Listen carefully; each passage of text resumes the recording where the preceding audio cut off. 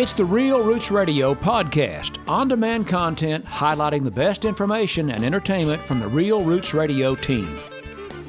Let's check in with Brett the Vet of Veterinary Associates to hear more about some of his adventures with our four-legged friends. Here's Roy Hatfield.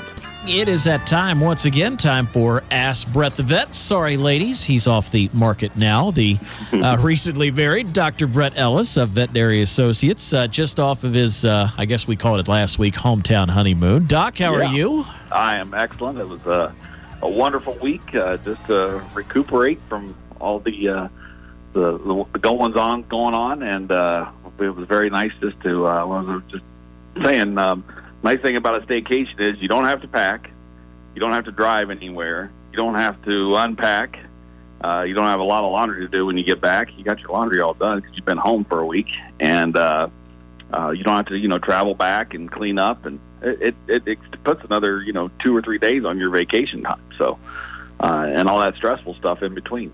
So, so it's got some positives to it. I like it. I think the key is you have to have the social distancing going on, or otherwise people come visit you, or you go visit people, and it's not much of a staycation. But when you have to stay home, it can be a lot of fun. There you go. So Dr. Brett Ellis joining us on a Thursday on Real Roots Radio. Time for Ask Brett the Vet. And Doc, I know you had a very special animal that unfortunately had to be put down this week. Yeah, this was his name was Rigby, and he lived in Yellow Springs.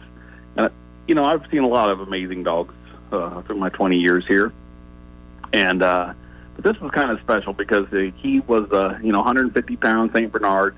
Didn't know a stranger, but literally didn't know a stranger, because if they took him to Young's Dairy, the cows would come from the pasture and see the dog, and they would put their head through the gate to just touch the dog. They showed me pictures of this. I didn't witness this, but they showed me pictures of the cows herding around this dog, and then they showed me a picture of the dog and the donkey at a tree farm over in New Lebanon.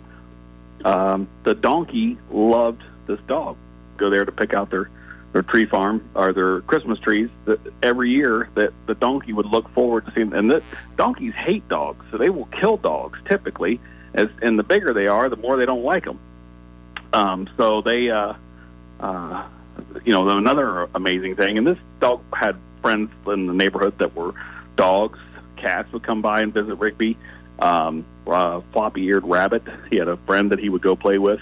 He would play with a rabbit, and the rabbit didn't run scared from him, and he didn't do anything to the rabbit. And they didn't play, they didn't toss a ball back and forth, but they would sit there and exchange breaths and smell each other and look at each other. And if the rabbit went back into his cage, Rigby would stomp his foot on the ground, and the rabbit would come back out. So it was pretty amazing. I euthanized him at his house last night. And he had a bone tumor in his front, near his wrist. Mm-hmm. So that's unfortunately not an uncommon thing that we see with giant breed dogs. But he was 8 years old. He had a good life, and they made the right decision to. There's not much you can do with this tumor. Chemo doesn't work. You can amputate it, but he already had a kind of a bad back, and you take a one limb off of a 150-pound quadruped, that life gets hard, especially when they are compensating. You've certainly seen three-legged dogs and three-legged cats, but they do a lot better when they're, smaller. Sometimes it's hard to tell when they're missing a limb, but it doesn't really work very well for the big dogs. So they let him go peacefully, and it was very nice. And so I just wanted to share that story about Rigby, because he was certainly a special dog that, they're all special, but for a dog to be liked by a donkey, there's something strange there, because donkeys just hate dogs. And this donkey didn't like any other dog. It only liked Rigby. So that was pretty cool. That special bond, that animal sense that we just don't have, it is pretty interesting, isn't it? Yeah, and you wonder, why did the cows like this dog, and why did the donkey like this dog, and why did the rabbit like this dog, and what is the characteristics that, should he run for office? So many people like it. You just don't know. Dr. Brett Ellis joining us on Real Roots Radio, Ask Brett the Vet. I know that you are going to be getting out and about here in just a little bit. Yeah, Dad and I are heading over to Dark County Fairgrounds. There's a trainer over there that likes doing chiropractic on his horses, and his current chiropractor is out of the area or not coming back. So we are going to go there and combine my dad's 55 years experience and my 20 years, and we're going to try to help these horses run better with less drugs and less likely to get injured. That's part of chiropractic that's needed, and acupuncture is that you feel more but you hurt less. You're more aware of your surroundings and less painful. So those are two of the great things about those modalities that I really enjoy seeing. So it'd be fun. Go with Dad. And, he's kind of back out on his. He quarantined himself for the last 6 weeks, and so Monday he decided he was just going to start driving back to the training centers and the tracks and stuff like that, just to say hi to people and do some work and stuff like that. So we're starting him back out slow, but he was a good boy for a long time to sit there on his couch and do his exercises and walk up and down the driveway to keep moving. But now we're heading back out on the road, so that's kind of exciting. Yeah, no doubt about that. Up and about, and hopefully more folks will be able to get up and about in the weeks ahead with everything that we have going on with COVID-19. Speaking of our pets, another pet has tested positive. I think this time it was a dog in North Carolina. Yeah. I know they had a couple of cats in New York, but once again, this is not a time to panic. Right. Most likely these animals received the coronavirus from their owners. Yes, well, in both cases, everybody in the house was infected with COVID-19. So it's the thing you want to do is don't let your pets roam either, because if somebody in the house is sick, could that pet take it somewhere? It's highly unlikely, but you still would practice the same thing. Keep your dogs on a leash. And if somebody is sick at home with COVID, you want to keep the dog at home. Don't go visit your vet when you have somebody that's sick at home.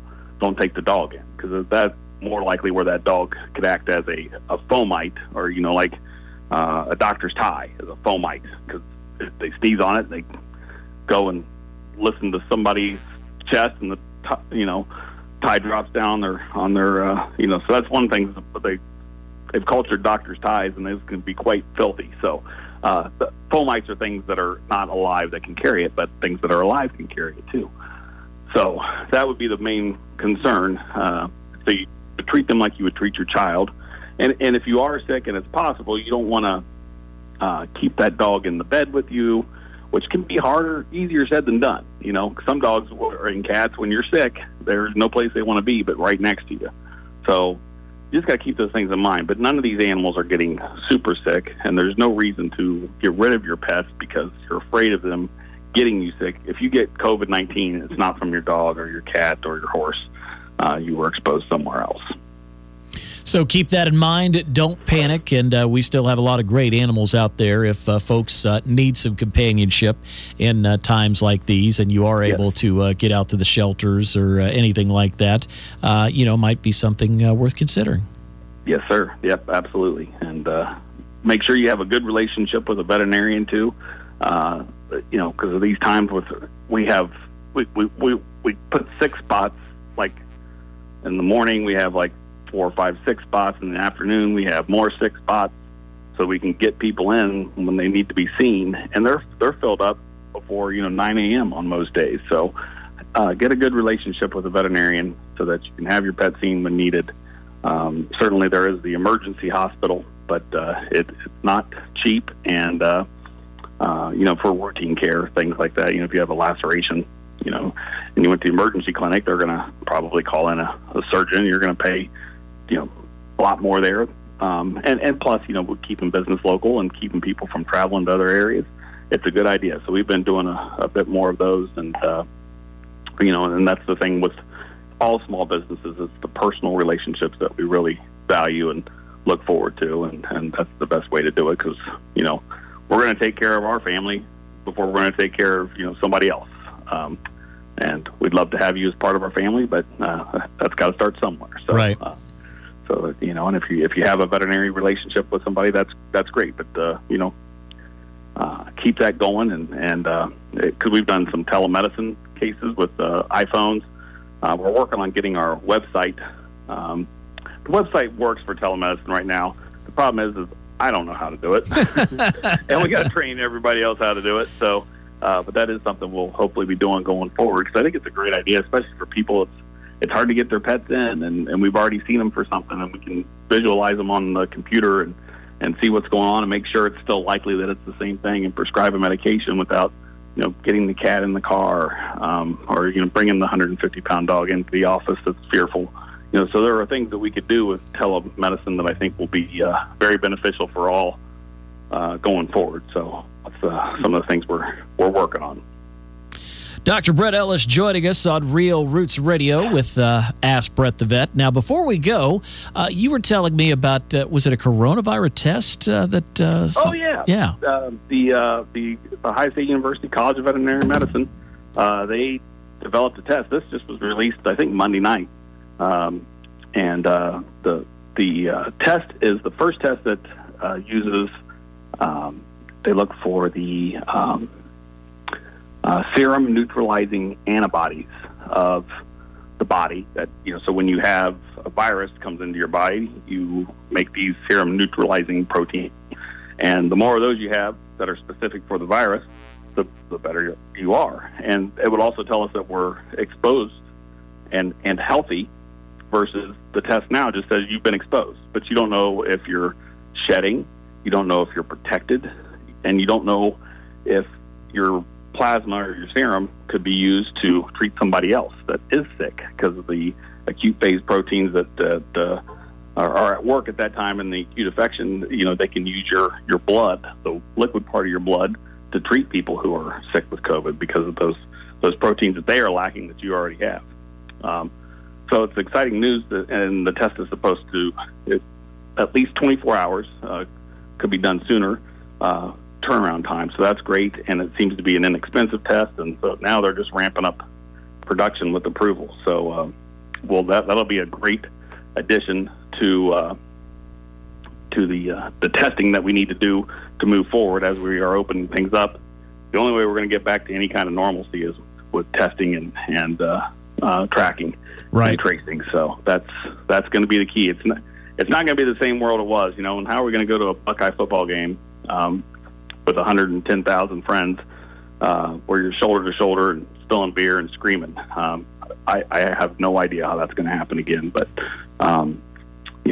testing and tracing is going to be the way we get there if we can't get there. I was going to say, I would imagine we're going to have a vaccine for that to happen, but I know there have been some positive news about vaccine in the last couple of days, and I saw the good Dr. Fauci yesterday talking about a drug. I guess you would consider it similar to Tamiflu when it came to coronavirus. It doesn't cure it, but it will shorten the duration.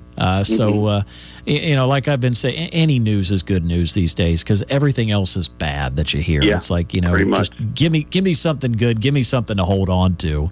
And so, let's hope that is the case, and we get closer and closer to a vaccine.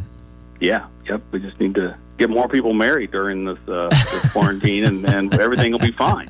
We just need all that good news out there. Well, yeah, for the hometown honeymoon, it'll be fine. But as they have to stay locked up with each other, it might be a different story. Right, you got it. All right. Well, you guys take care, and I appreciate everyone, and look forward to talking to you next week. All right. We will get together next Thursday at 9:30 for Ask Brett the Vet. Don't forget, if you ever have questions, you could get those into me at roy@realrootsradio.com or leave them in the voicemail, and we will make sure and ask Brett the Vet. Look forward to it. Thanks, everyone. Take care. All right. See you, bud. Real music, real people, Real Roots Radio.